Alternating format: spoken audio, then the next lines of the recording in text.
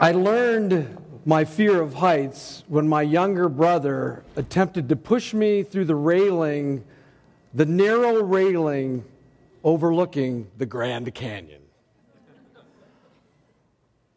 Without the guardrails on top of a canyon or on a narrow mountain highway, we would plummet to our deaths. Without laws governing our behaviors, we experience chaos and danger. Without fireplaces, the heat and the fire is uncontrolled and our houses would burn down. Boundaries are not intended to enslave us. Boundaries bring us safety and security and freedom. Authority is also an important concept of created reality. What do I mean by created reality? God's reality, if you've ever been through the Truth Project, reality is as it exists in the world as God has created it, God creating it. Authority is an important created reality of our lives. Someone has to be recognized as the person in charge, the person in authority. God is in charge of our lives. We must obey Him, His boundaries, and His authority. God has also established institutions, and He established authorities within those institutions. He created marriage, the family, government, the church. He also created an authority structure within those institutions. But, of course, due to our sin nature, the culture, we have attempted to redefine what those institutions are. A certain segment of our population wants to call marriage something different than a union between a man and a woman for life. Another segment wants to change the authority structure of the family. Submission. This word submission has become a dirty word to some people. Sinful representatives in government. If I want to get worked up right now, I'll start talking about the government. Both Republicans and Democrats. I'm indiscriminate in my frustration with them. It's because of their sin nature that they are kowtowing to lobbyists, perks, PACs, other lobbyists, and privilege. Okay, there's my political statement for the day. Hopefully I didn't offend anybody in here, whatever your political affiliation. Pastors and elders sometimes find themselves herding cats who would seek to serve our own consumer desires in churches. If we're honest with ourselves, that's very true. I'll never forget a phrase that Dave used immediately when he came to this church, that we spiritualize our preferences. We put those things up as though they are indisputable matters, when so often, worship style, certain issues in the church that are disputable matters, we raise those to a level of authority that don't deserve that raising. As I indicated in the church e-letter tease this week, I knew my dad was the boss of my family. Anybody have a dad like that? You knew who was in charge. You knew who was in control, right? I said in the thing, he was at his height, he was 6'3", 250 pounds. You did not mess with my dad, right? And I was wise to respect the authority of my parents and my family and to stay within the boundaries they set. When I did not obey my parents, my hind end, large as it is, became the object of my dad's hand, his belt, or my mom's sorority paddle. And he tried to apologize to me like about 20 years ago. He's 81 and I'm 55. He says, "Bob, I hit you too much." I said, "Dad," I smiled at him. I said, "Dad, I had it coming every time. You never abused me. You never got out of control with me. I had it coming," right? That's just how it is. Now, I could go off on a rant right now where children do not fear that kind of authority anymore and they just run roughshod over it. I don't think that's necessarily true, but to a certain degree, there's not the fear of God and the fear of fathers and mothers to the level where there's a healthy respect and an awe. This fear is the awe of the Lord, a healthy respect for His authority, a healthy respect for a father or a mother. When I submitted to my parents, life went well. There was unity in the family. There was peace in the valley. The Trinity is a beautiful illustration of unity, submission, boundaries, and respect for authority. Think about it. Jesus, God the Son, He always abided in God the Father. He went to the Father. He wanted to know what his marching orders were on any given day. He got away from the busyness of his life, of ministry, of people clamoring to get to him, the teaching that he was doing in small groups and in large bodies. He needed to know what God wanted him to do. He had a perfect respect for the authority of his Father, abiding in him, seeking his will, and completing his work for the honor and glory of the Father. And after the resurrection, remember Jesus said sent God the Holy Spirit. Jesus sent God the Holy Spirit, and the Holy Spirit submitted. All of us probably have some difficulty when Jesus made the statement of, it's better that I go away than I send the Spirit. I'm thinking, really? If I had heard that first time directly, really, Jesus? No, stay here. You're awesome. We need you. Just stay alive forever and ever and ever. But that wasn't the plan. We always want to remake God's plans. God had a perfect plan. Jesus ascended to heaven. The Son sent God the Holy Spirit. And it is good, because in each of you who claim Jesus Christ as Lord and Savior of your life, the Holy Spirit indwells you.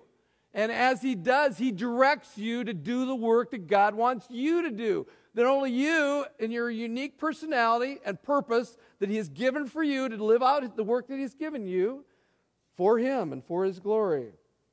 The Holy Spirit obeys this direction of the Son of the Father. When we obey the Holy Spirit's leading, we sense a peace and a joy, even when life is raging around us. So today we come to this passage of Ephesians, as Dave read so well, to a spot where the principle of respect for authority will bring unity, joy, and peace to the diversity of a family.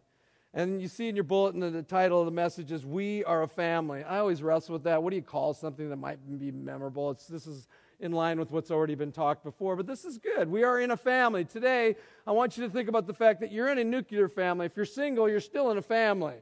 If you're married and you have children, you're in a family, obviously. If you're older and you're empty nesters, you're still a family. There's a family that you have in a nuclear around you. But there's also a family here, is there not? Walking Community Church is a family. That's how I view this church, very much so. At a church where I was before, where there were, 1,300 people, it was hard to know everybody in the family. Here it's a cool thing because we can know most everybody in the family. I can look out in this audience, and many of you have been here for many years, but even the people who are new to the family, I love being in that family with you. So think about this as I'm teaching through this, about the authority, not only in the structure of the nuclear family, but also this family we call Walking Community Church. In families, there must be boundaries, rules, order, authority, submission, and obedience. God created the family to propagate godliness in his created world. So I have a one-point sermon today, basically. Dave's encouraging us to be a little bit more tight. Now, some of you remember when I've preached before, I remember once I had 10 points. How can you remember 10 points? But I had to drive it. I'm an overachiever. Come on, when I come in with a sermon, I'm going to give you 10 points. Why can't you remember? I want to remember. Right? Well, 1 point today. It should pop up on the screen. Humility and respect for authority are at the root of better families. This is what God led me to believe as I was reading through the text, praying over the text, reading commentaries about the text. Humility and respect for authority are at the root of better families. In fact, I'm going to go so far to say is that humility, brokenness may be the most important character trait that any of us shows in our lives. That we are broken before the Lord, that we are humble, and that we don't think we have it all together because we think we have it all together. Well, we do not. I'm sorry to offend you here today. I'm just going to tell you the truth. You do not have it all together. You are messed up. I'm sorry. I'm messed up. I'm not just pointing the finger at you when I got 4 more coming back at me. We're all messed up. Some of us are just more messed up than others. And the only way you can avoid being more messed up is by coming to the Lord and following hard after him and being humble and broken before him to follow him and do what he tells you to do. First and foremost, humility and respect for authority at the root of better families. We already have a predisposition to disobedience. That's sin. So we discipline ourselves. We have to be more disciplined ourselves to become more obedient to God and the authorities established within families in the church. God knows us better than anyone, doesn't he? He knows us better than ourselves. We are a self-deceptive people. We waltz around. We try to put images up in front of people. We engage in image control. I'm not like that typically. In fact, like Dave gets permission from his children to share and his wife to share stories. Here's my poor family in the front row. I'm going to tell a story here today. I didn't ask any permission. I figured, come on.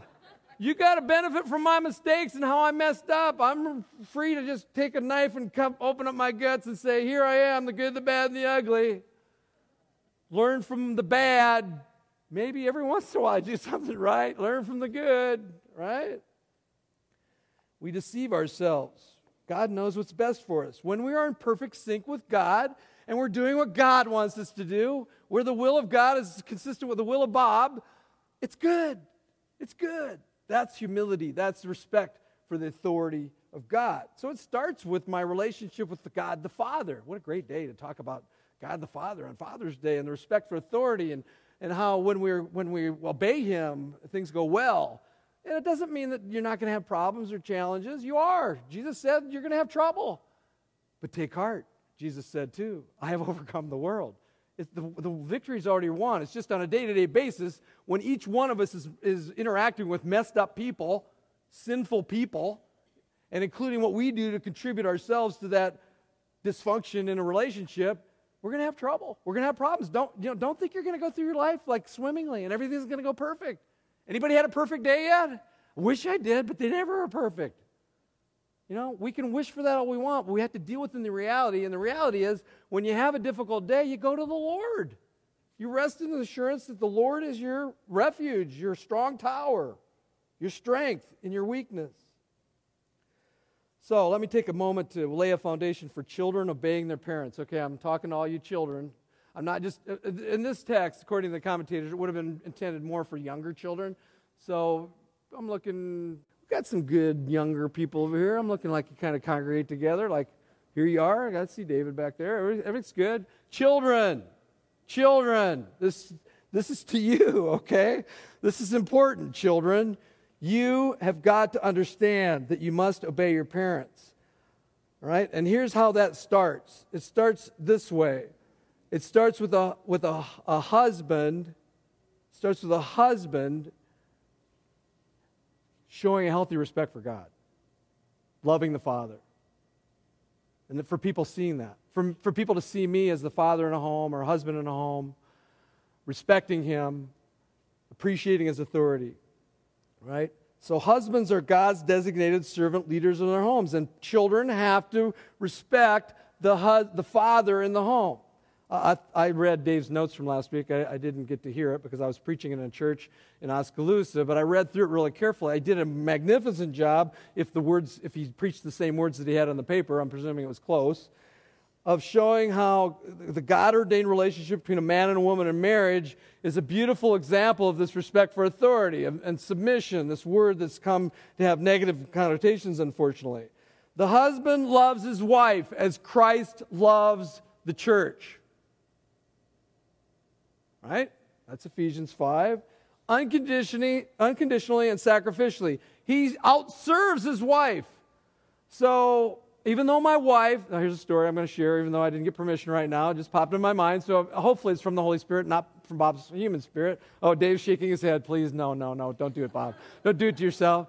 My wife may get annoyed when I start the laundry load at 5 o'clock in the morning because I'm up and I'm taking a guy to the airport because I just want to keep things in play. I want to keep the laundry going. Get the load into the dryer, get a new load into the washer, right? Right? She gets annoyed with me though. Why? It's loud. Okay, I get it. 5 o'clock in the morning. When I shut the door, I'm thinking, this is okay. It's okay. She should be happy with me. I'm doing the laundry. This is a good thing. Okay. So, I love my wife. I attempt to outserve my wife. Oh, she's giving me a really interesting look right there in the front row. What? 2:15 in the morning, was it? Yeah, but you weren't, that's right. It was 2:15 and she wasn't up. That's right. Okay. All right. I repent in front of all of you. Please forgive me. All of you. So, the husband outserves his wife. He loves his wife as Christ loves the church. The wife respects her husband and his authority. In the ideal, and there's no perfect marriage out there. Certainly mine is not perfect because I'm in it, and I mess it up constantly. In an ideal, not a perfect marriage, the husband's love leads to greater respect. Wouldn't that be the natural thing? It's the Ephesians 5:33. What are the roles of the husband? As Dave outlined them last week, the husband loves his wife. The wife respects her husband. There's nothing better than when my wife respects me. When she says that I've done something well, my chest puffs out, and, I'm a man. That's my wife thinks I'm good. I'm serious. I'm not putting that on. I just think that's really an empowering thing when a wife does that for a husband. And a wife certainly loves to be loved unconditionally and sacrificially. When I do something not because I want to get something in return, but because I love her. I made a commitment to her almost 32 years ago. August 7th, 32 years ago, this woman has stood by my side in spite of my telling stories that I don't get permission to tell and many other much worse and grievous offenses.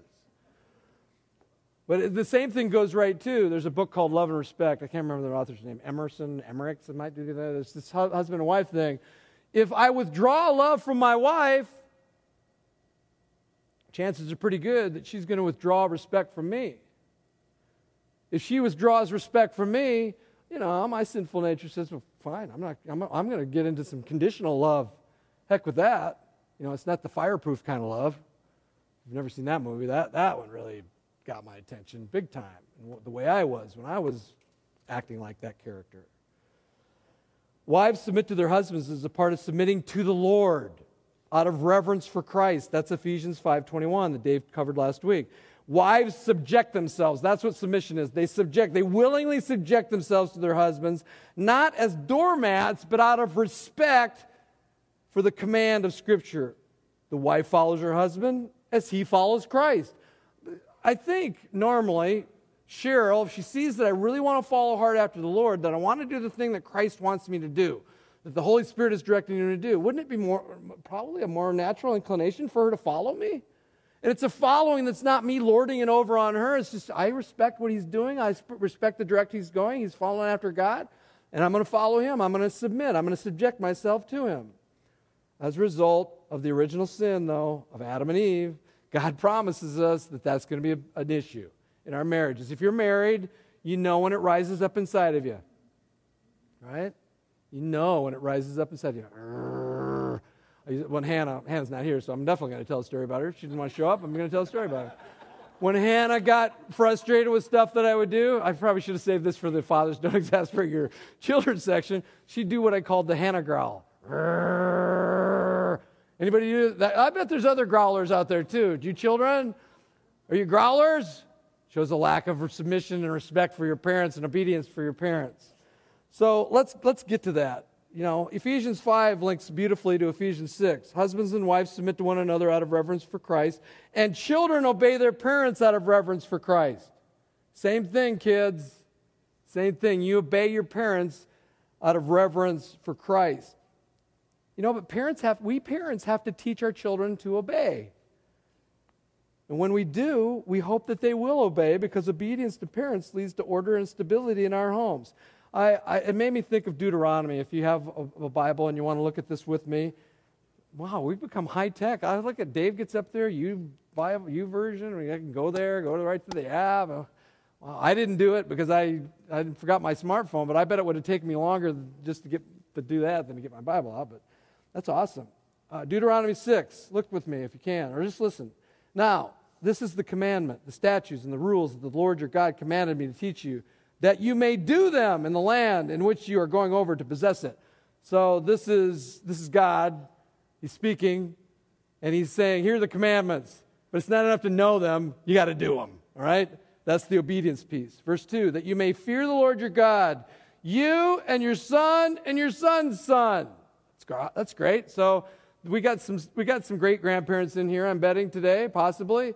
You, your son, and your son's son, that we would obey these statutes and commandments which God is commanding all the days of your life, and that your days may be long. There's that promise that God refers to in Ephesians as well. Verse 3, hear therefore, Israel, and be careful to do them. There it is again. It's not enough to know them. You must be obedient and do them, that it may go well with you and that you may multiply greatly as the Lord, the God of your fathers, has promised you in the land flowing with milk and honey. Now, this is for this context, but this context still works for us today. This is God's created order of authority and obedience and institution and within the family, and how children need to respect and obey their parents. So, verse 4, Hear, O Israel, the Lord your God, the Lord is one. Very familiar passages. You're about to hear the great commandment. You shall love the Lord your God with all your heart, with all your soul, and all your might. And these words that I command you today shall be on your heart. You shall teach them diligently to your children, and shall talk of them when you sit in your house, and when you walk by the way, and when you lie down, and when you rise. In other words, when are you, as parents, teaching your children about obedience and the commands of Scripture? All the time. He just handled all the time that dads have a responsibility, moms have a responsibility to teach their children what the commandments are and how to obey, and then hold them to that obeying. And then you also want to show everybody in the world that you're the light of the world, that you follow Jesus Christ. In this case, this is a Jewish tradition of visually showing that you're a believer in the one true God. You shall bind them as a sign in your hand, and they shall be as frontlets between your eyes, a phylactery, where they kept the main commands of Scripture either on their forehead or on their upper arm. You shall write them on the doorposts of your house and on your gates. In other words, we need to show people that we are Christians all the time. And we need to be teaching our children what it means to obey. And then the only responsibility really the children have is obey. Even when you don't want to. Especially when you don't want to. Obey. You must obey, children, all the time. Parents must teach their children to obey. Why? It's a command of Scripture. It's right for children to obey. When the bonds of a family life break up, when respect for parents fails, the community becomes decadent and will not live long. This is a commentator by the name of Folks who says that. I realize that some of you children are in tough situations, perhaps. Some children don't even know who their fathers are. Or if they do know the fathers, they're absent or passive in their homes, in their lives. Or he may be verbally abusive and perhaps even physically abusive. How is a child to obey such a father? Well, perhaps the best a child can do then is to honor the office of parents rather than the person. It's hard. I had a great dad. Every time I go to these workshops where these presenters get up and say, you got to come in touch with your father wound. You got to process your father wound before you can move on in life and be fully functional for Christ. I always have to think, I got a great dad. I had a great dad. I don't have the father wound. He's 81 today. I spent time with him yesterday. It was awesome. I love being around the guy. He's a tremendous father. He's not perfect. There's little idiosyncrasies and eccentricities of my dad. That's, if you know eccentricities and idiosyncrasies of me, you probably have seen a reflection of my father. It's kind of a cool thing. It's like Jesus. If you want to know who the Father is, look at Jesus. Jesus was just behaving exactly like the Father. And how long does that honoring of parenting extend? Well, in the ancient world, obligations to parents extended to death. Adult children must still honor their parents, and that still goes today. And as far as I'm concerned, that's an issue today that we really need to come to grips with. Honor requires care and attention for life. So children, obey your parents. And on this Father's Day, remember the command of Scripture to obey your father when he is submitted to Christ. Follow your earthly father as he follows his heavenly Father. So that's the point with children, and the slide should pop up to say the children's humility and respect for authority are at the root of better parenting. Remember, humility, respect for authority, it's the root of better families.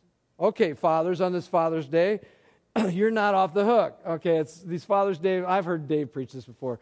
We all, get gushy over moms, and we give them roses, and we say how wonderful they are, and we bonded with them, and I'm the kind of man I am today because of my mom.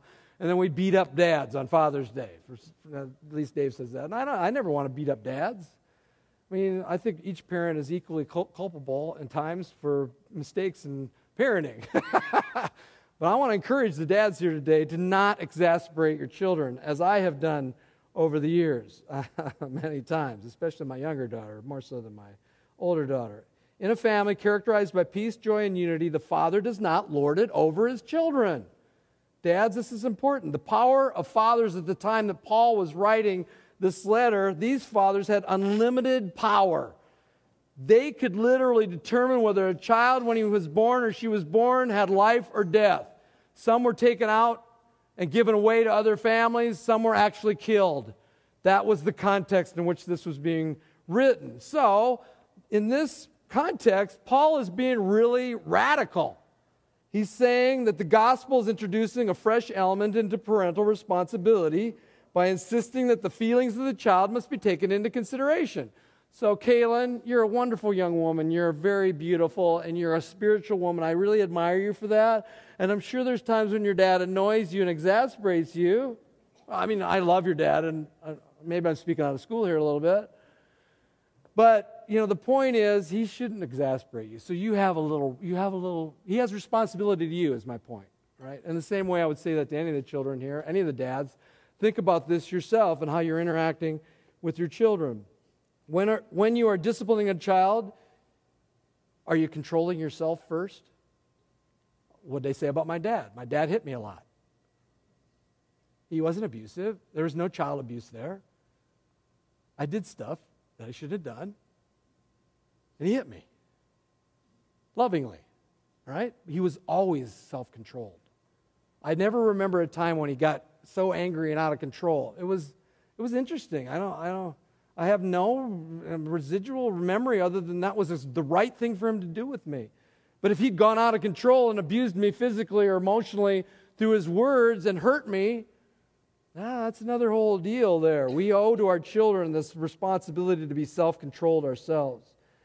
We must also recall the words of Christ in the Great Commission. Teach them to obey everything I've commanded. As fathers, guys, if you're a dad, guys, if you're a granddad, guys, if you're a great-granddad, you have a responsibility, as I just read in Deuteronomy, to keep teaching your children and your grandchildren and your great-grandchildren, to disciple them, to pour your life into them, right? You are a disciple of Jesus Christ, hopefully, and you are a disciple maker. Your first responsibility as a disciple maker is to teach your own children. The family is the primary place for discipleship. So disciple your children. I was convicted of this on Friday when I attended a seminar with several people from our church. We were well represented at Waukee Community Church there at that seminar. And we heard the presenters say to us, you have to disciple your own children if you have children. You got to bring them up in the fear and the admonition of the Lord. You've got to train them up. In fact, I'm going to preach again in June. We're going through a series called Don't Be Stupid. Is that the name of the series? Don't Be Stupid? Avoiding Stupid. And the title of mine is going to be based on Proverbs 22:6. The proverb is, train a child in the way he should go, and he will not depart from it. So don't be stupid about training children. And that's not just if you're a parent. Everybody here, as this presenter said on Friday, is either a spiritual parent or a spiritual aunt or uncle. He said aunt or uncle. I kind of enjoyed that, but I say it in the non-Minnesota version. You are a spiritual father. You're a spiritual mother, literally, biologically, or my adoptive daughter, Hannah. I am her spiritual father. I'm not her spiritual uncle. Uncles and aunts are available to help correct.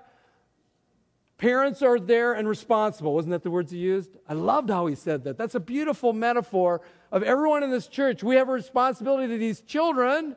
And I think about life group that way. I think of the Brooks' life group. How many kids are in that life group, Jay? Like 30? 18, okay, I agree. I'm giving an exaggeration. 18 is not 30, but that's a lot of kids. And I see those families, and I know how they're interacting on Sunday mornings, and I see them in other settings. There's this love. I mean, they all run and you jump up to each other, and it's cool. I mean, there's people that are there that are available, but you as parents, you as fathers, you need to be the primary discipler of your own children. You don't abdicate that responsibility to your life group, to a church, or a Christian school. It's your responsibility. So, again, here's my next point on the slide. Humility and respect for authority are at the root of better fathering. They're at the root of families, in this case, in that section of Scripture, of fathering. Okay, now let's get into this real tricky, dicey thing with slavery. It's always, people get all hung up, about this. And what's he mean about that? Slavery. We don't have slavery today. What's that mean? Okay, I'm going to try to draw an analogy. At the time Paul was writing to the church of Ephesus, the culture accepted the institution of slavery. Slavery was not primarily a racial issue, as we think of it from American slavery, because all races were slaves and all races had slaves. Can you think of that? That's a pretty interesting culture. It wasn't like if somebody was of a certain race, you enslaved them alone. Like I just said, all races were slaves and all races had slaves. It was considered an economic and practical necessity. As many as 1/3 of the people in Greece and Rome were slaves. There's no doubt that many slaves' lives were harsh and cruel. Laws attempted to prevent gross abuse of slaves, but owners did have free rein to treat slaves as they wished. For the early church, however, to have advocated revolt would have been death to the Christian movement.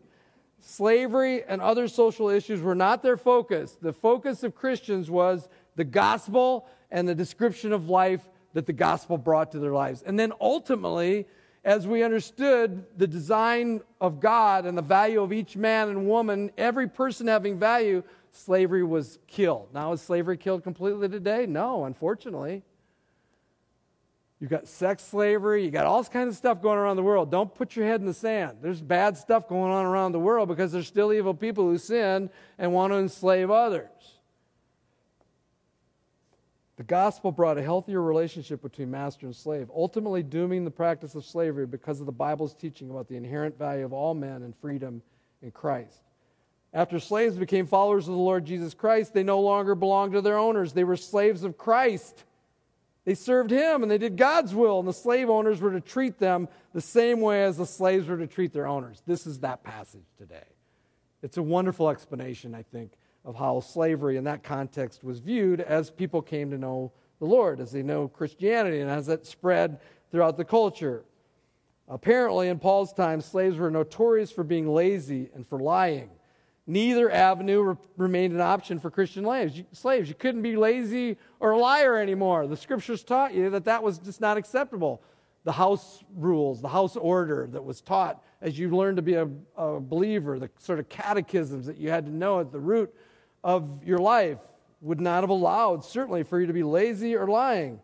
So through our work, I'm going to make a big leap from slavery into work, but it's the best I can do today. Through our work, we seek to please God, not men or women, right? Through our work, we seek to honor and glorify God, not to glorify ourselves and not to glorify others. I think during Message Community, Doug McCone used a beautiful metaphor, and I had really never thought of this before. Everyone in an organization, in an institution, is a little different personality. We're all essentially playing different notes, but when the right notes are played at the right time, you've got harmony. When it's in control, when there's structure, when there's order, there's a plan, and you execute that plan. You don't have dissonance, you've got a beautiful score of music. We have different roles, we play different notes, but again, here we go. Within institutions, humility and respect for authority are at the root of better relationships within those institutions of defined authority structures. Government, families, church, marriage. These are institutions that the Lord has determined. When we're in the workplace and we're doing what we need to do unto Him, we respect the authority and we do what He calls us to do. So what?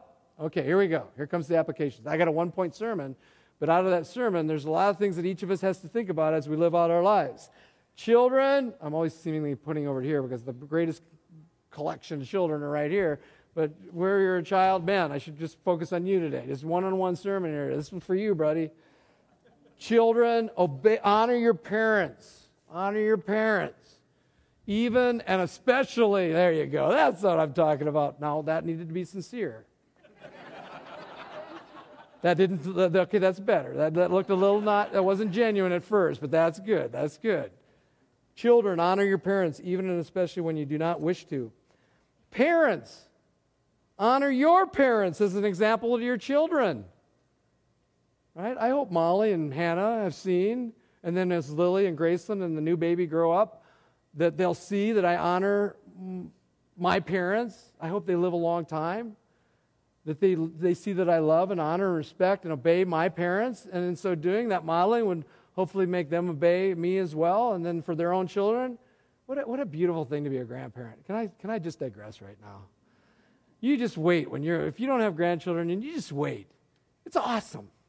I always thought it would be pretty good, but until you're there, you don't really realize how good it is.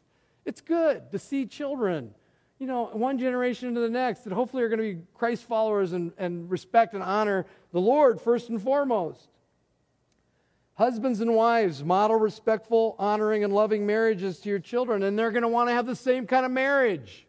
And they're going to want to try to find the same kind of spouse. Right? I think of Jake, and he's not exactly like me, but I just smile every time I think about Jake. Where is he today, by the way? I'm going to really get after him today. Okay, again, I say something I didn't have permission to say. But Jake is just, people ask me on the day I was walking Molly down the aisle, oh, I bet it's a sad day for you. This is really sad. I go, no, I was like filled with joy. I'm heading down the aisle toward a man that loves my daughter unconditionally, who's largely like me, like full of adventure and joy. Wouldn't we want our daughters to marry someone like us if they're admiring us in our godliness, hopefully, in our personality? I don't know. It doesn't always happen that way, but it's pretty cool. Husbands, be servant leaders to your families. Husbands, wives, submit to your husbands when they are seeking the Lord's will. Fathers, do not exasperate your children. And then in your work or home, outside the home, seek to honor and please the Lord. Neither seek to defy authority or to please man when you must first honor the Lord. In church, in this church, in Waukee Community Church, be humble. Respect Pastor Dave. Respect Pastor Jeff. Respect the elders. Respect the other leaders whom God has called to advance His kingdom through our work at Waukee Community Church. Again, humility and respect for authority are at the root of better families. Our culture says either one of two things, two extremes. Do not submit to anybody. We've got a real problem in this world today. It started in the 60s. Right? We automatically distrust authority. And I'm not saying that's not a bad thing. Ronald Reagan had it right. This is not a political statement. Trust but verify. Right? It's unfortunate that we have to distrust authority so much, but we still need to be broken and submit, especially when we see people are humble and they're wanting things to go better for other people's lives. Set aside your rights. Do I have rights? I have all these rights. We live in this age of entitlement. I have a right to do this. Really? Do you really have a right? I'm not sure. I don't know. Think about that carefully. In Philippians 2, Paul vividly reminded us that Jesus, though he was God, did not count equality with God something to be grasped, making himself nothing, taking the form of a servant, being born in the likeness of men, humbling himself by being obedient to the point of death on a cross. Now that is the example. Would we be willing to do that? I'd like to say I could do that, but when push comes to shove, I don't know. Lord put me in a greater mindset that I would be moving in that direction to become more like Jesus Christ every day as I'm conformed to His likeness. So what was the outcome when Jesus did that? The world would say, wow, what a weak leader. He went to the death on a cross. And what did God do? God the Father highly exalted Him and has bestowed on Him the name that is above every name, so that one day, and there will be that day, remember, He's coming again. Right, here's the glory sound here today. He's coming again. God makes promises. He honors every single promise. He's done it every time before. He's going to do this one too. He's coming again, and when that happens, every knee will bow in heaven and on earth and under the earth, and every tongue shall confess that Jesus Christ is Lord. That's the authority. Amen is right. Amen, amen, and amen. That's a great outcome from a seemingly weak leadership position. God doesn't do things the way that we expect. We want to define the world the way we want to define the world. We need to get in line with the way God defines reality in this world. We are a family. We are a family. As a closing illustration, which I'm not getting permission to do here, this is the story I was speaking of, I'd like to tell a story about Molly. Now, this is a story I've told before in this church as I preached, but since many of you were not there the day that I preached it, there's many new families here today, it beautifully illustrates the point that I'm trying to make today. And I'm going to read it from the note, on the back of the note that she wrote to me on the day that the story occurred. Once upon a time, on December 31st, 1991, Bob and Molly Stouffer awakened on the biggest football ball game day of the year. 5-year-old Molly wanted to watch cartoons. Of course, Dad wanted to watch football from dawn to dusk. the thoughtless oaf he was and often still is. Incensed, Molly hooted loudly, and she stomped back to her room, and she slammed her door. She inherited her father's temper. I ignored her tantrum and basically forgot about her for an hour, at which time she emerged from her room, stomped to the father lying on the couch, thrust a piece of paper on the floor in front of him, retraced her steps, and slammed the door again. Well, I didn't want to dignify that emotional outburst with any kind of response, so I ignored the note she had written. Cheryl returned home a short time thereafter. She picked up the note and started laughing uncontrollably. And this is that note right here. This is the note that she wrote right here, if you want to see it afterwards. I'm not making this story up. I exasperated my daughter, and I understand why she responded the way she did. Molly had written in really good invented spelling, "To Dad, I can't believe I still love you."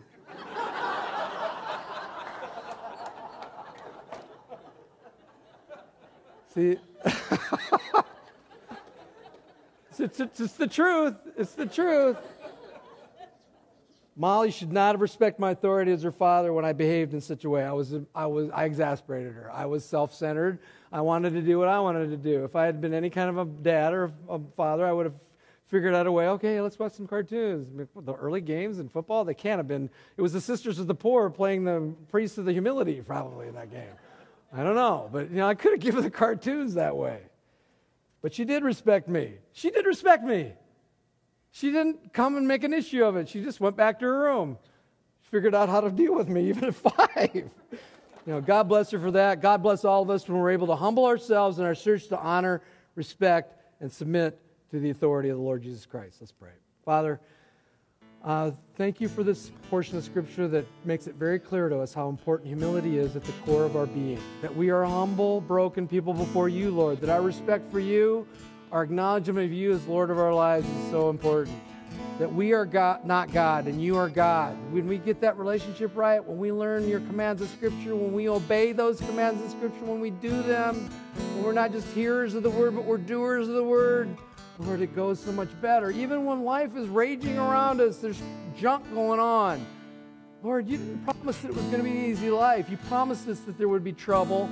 We just need to abide in you. We need to follow you. We need to respect your authority. And within the institutions that you've established, women, wives submitting to their husbands, children obeying their parents, fathers not exasperating their children, to have a more beautiful relationship that way. Within this institution of work, that we would be submitted to authority and that we'd work through that structure and always seek first to please you and to honor you. That's our desire. That's my prayer for every person in this room. And it's in Christ's name I pray.